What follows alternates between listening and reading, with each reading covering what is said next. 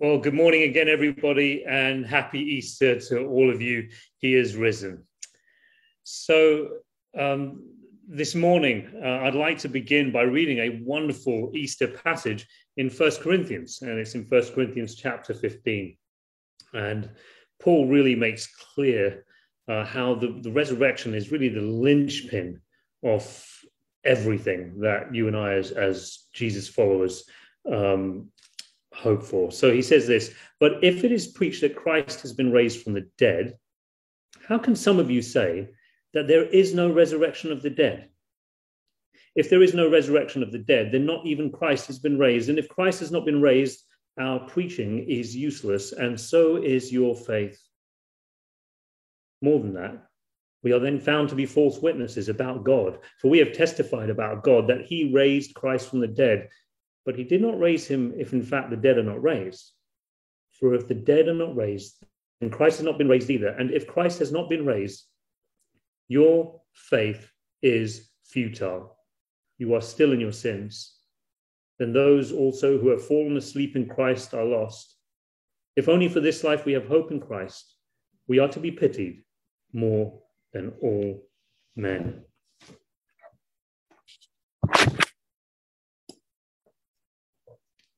Paul is talking there about Christian hope. Hope is something that we all need in order to be able to live. We cannot live in a permanent state of hopelessness without hope. So during this time when our normal way of life has been taken from us, what do you and I hope for? Well, maybe that's an obvious question, isn't it? We hope for a return to normality, something resembling normal. We might hope for something simple, like being able to eat out in a restaurant without second-guessing ourselves. Perhaps we hope to be able to gather in each other's homes, something radical as that. Or perhaps we hope that we'll one day be able to meet together again on a Sunday morning in a larger group. We hope, and we hope. What if we were refugees? What would you and I hope for then?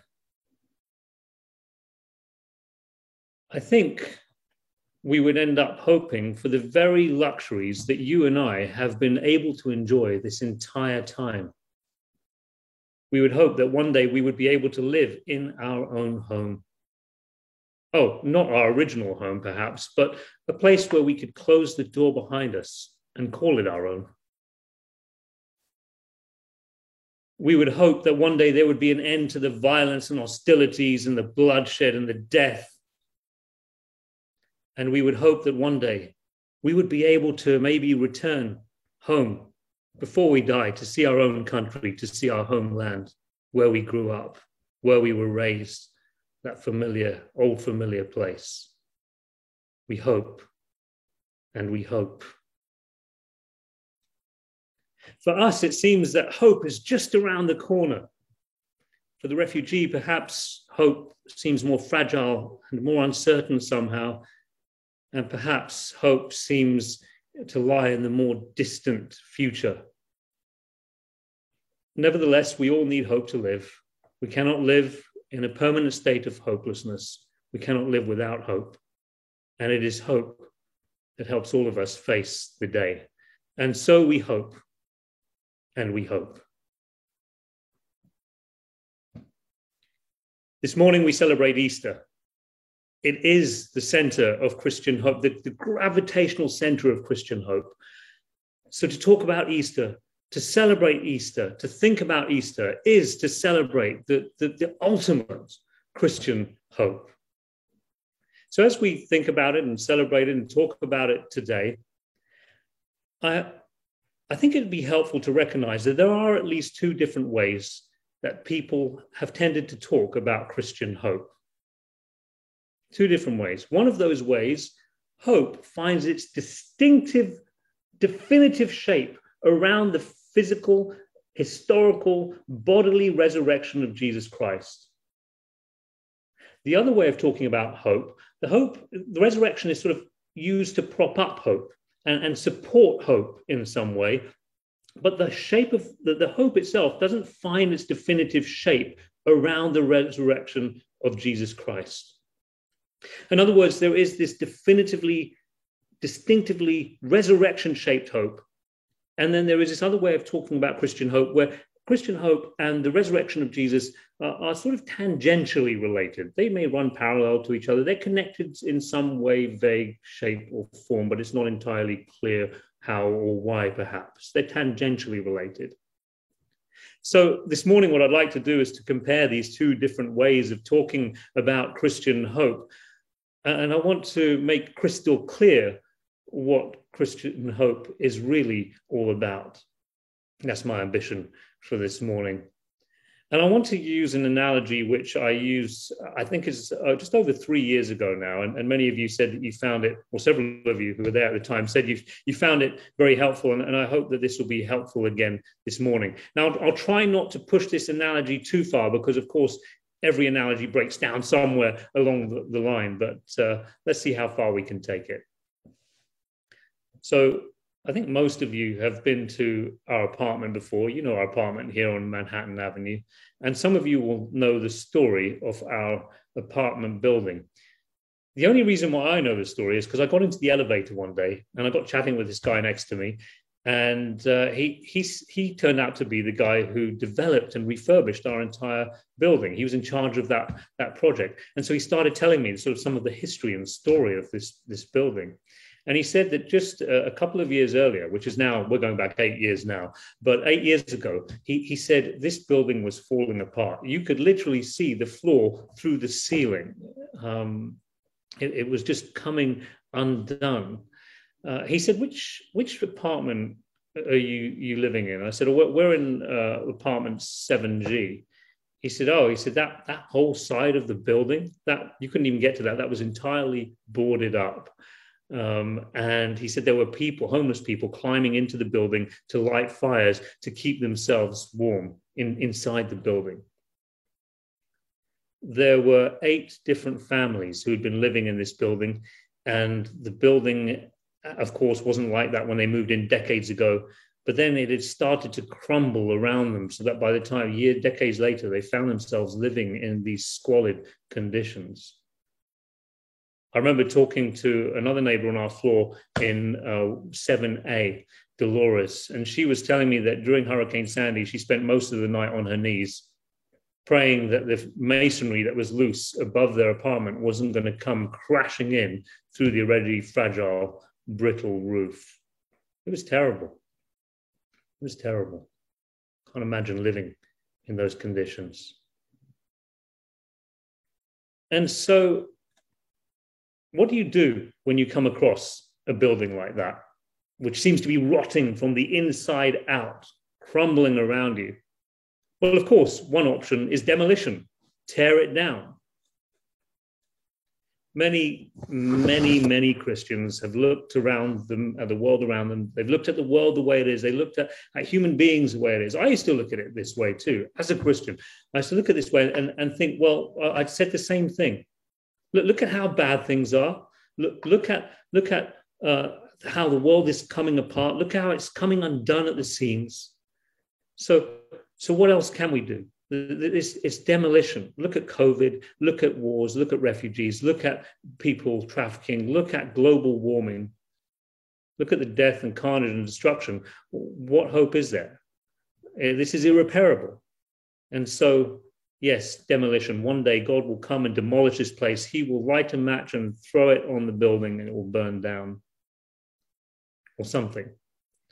Now, there is some good news in this scenario. The good news is that one day God is going to rescue a few people out of this burning building. Before he pushes a plunger, before he throws on the match, a few people will be rescued. I have talked to countless people, and by that I mean I've literally lost count of the number of Christians. Even in the recent weeks, I've had these kinds of conversations where people have said, well, this is the definitive Christian hope. This is how the fundamental shape of Christian hope.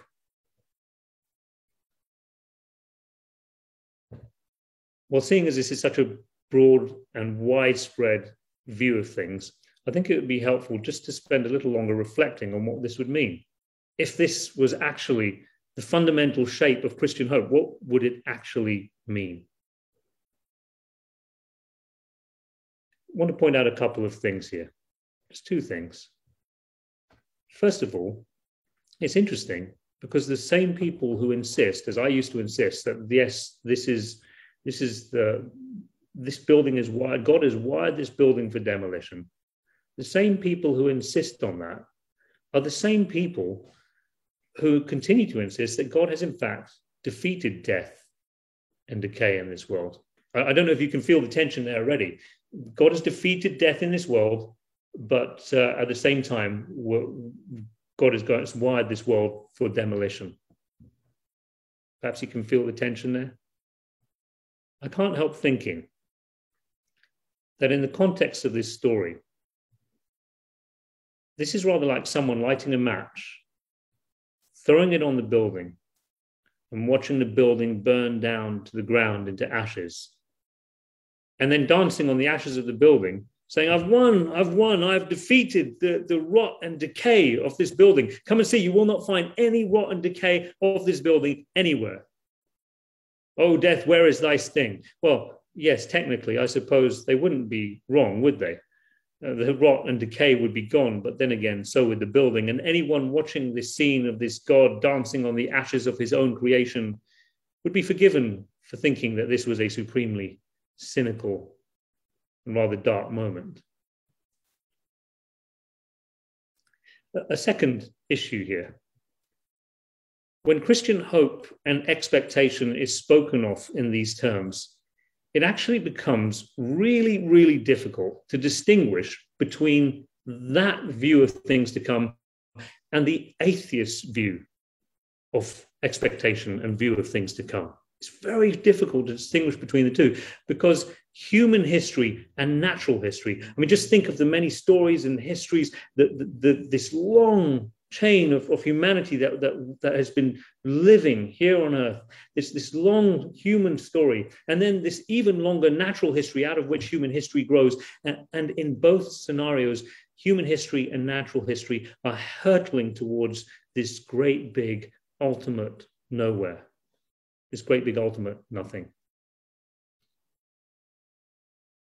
But is that really what the New Testament writers mean when they talk about God defeating death and evil? Is that really what the New Testament writers mean when they talk about the resurrection, when they talk about hope? Does it really amount to God snatching a few people from the burning building? Is it like someone going around the crumbling building, putting up posters on the walls and saying, this building is slated for demolition, pack your stuff, ship out your furniture, get ready because this building is slated for demolition? This morning, I'm not intending to convince anyone of Christian hope. I just want to make clear what Christian hope is really all about.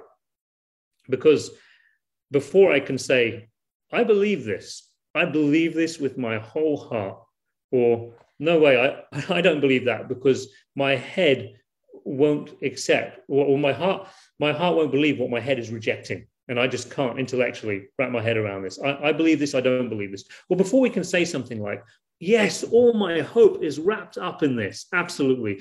Or no, I don't have a Christian hope. I don't dare to hope for what Christians hope for.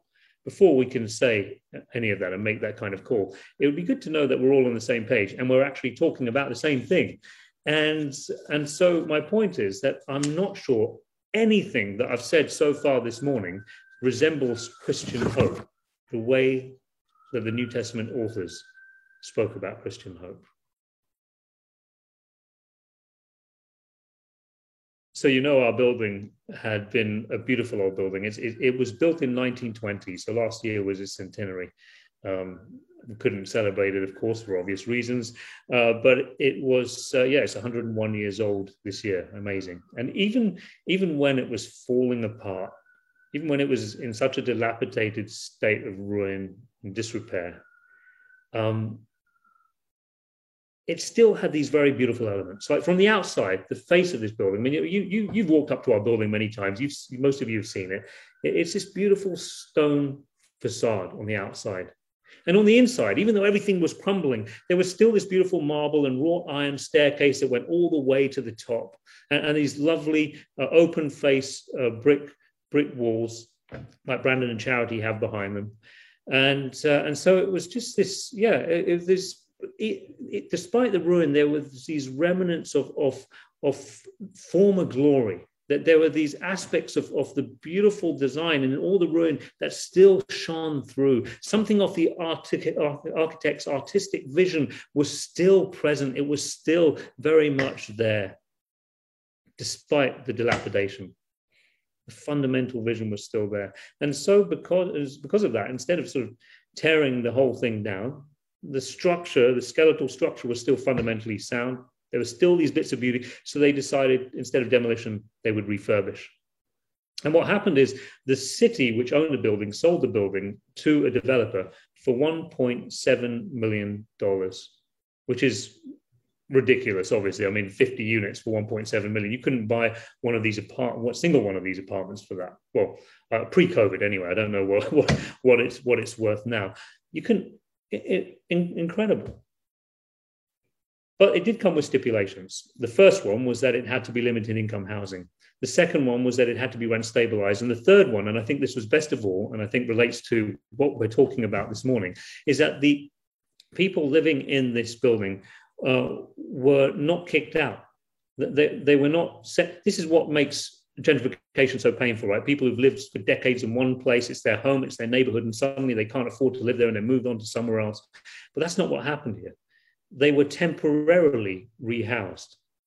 It's interesting when Jesus talks to his disciples in the Gospel of John, and he says that you cannot go where I'm going, but one day I'm going to prepare a place for you. The place that he talks about is actually a temporary dwelling. So these people were temporarily rehoused.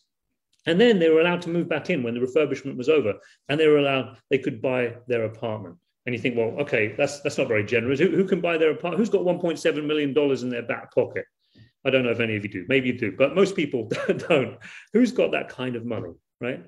But these people were able to buy their apartment for a single dollar, which is wonderful. I think that's just a wonderful way of doing gentrification. Ah, man, I wish that's how it was always done. And so they started renovation. Can you imagine? Can you imagine when that first building, that first apartment was complete? I mean, finished. Every nail in place, everything in its proper place.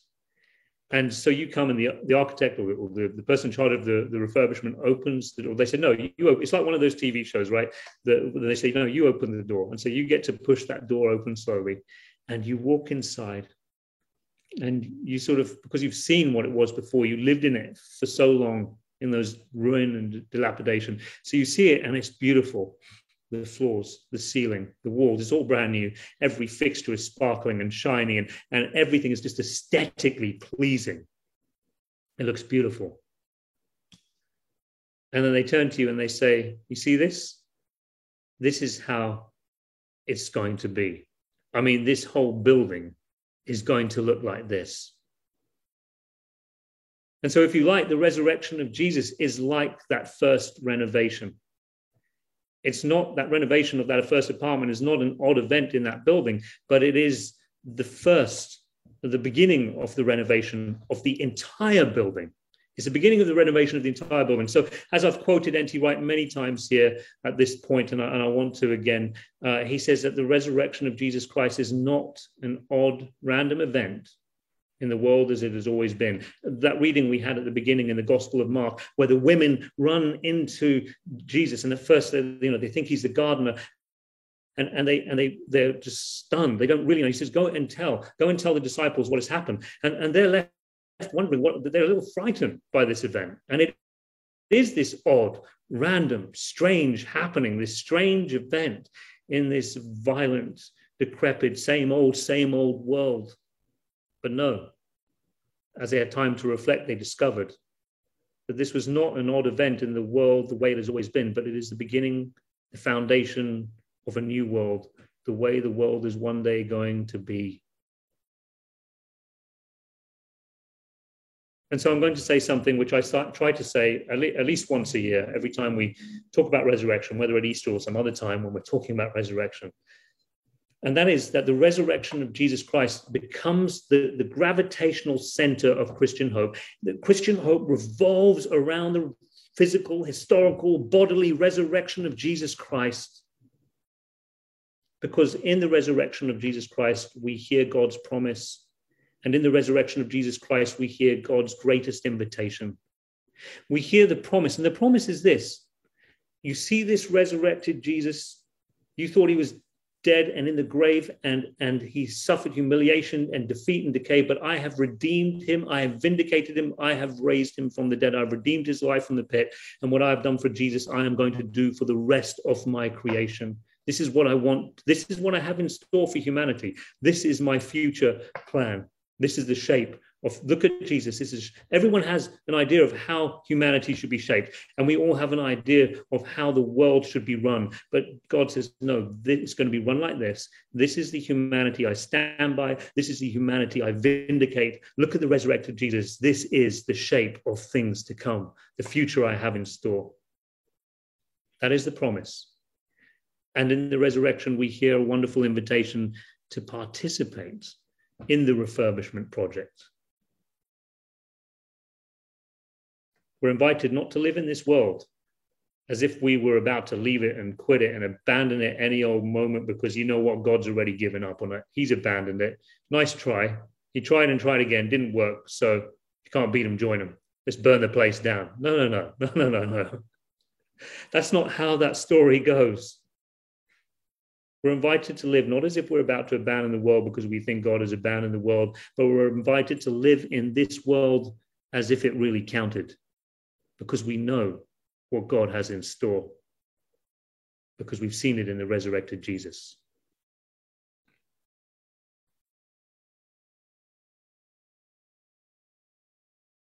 Just last week, I spoke to a friend who felt that she had shared the Christian hope with the person that she loves the most and cares about the most, her very best friend in the entire world. And she felt she'd shared the good news, the center of Christian hope with this friend. But as we started to talk, it began to dawn on her that she hadn't actually mentioned the resurrection of Jesus Christ once, not a single time.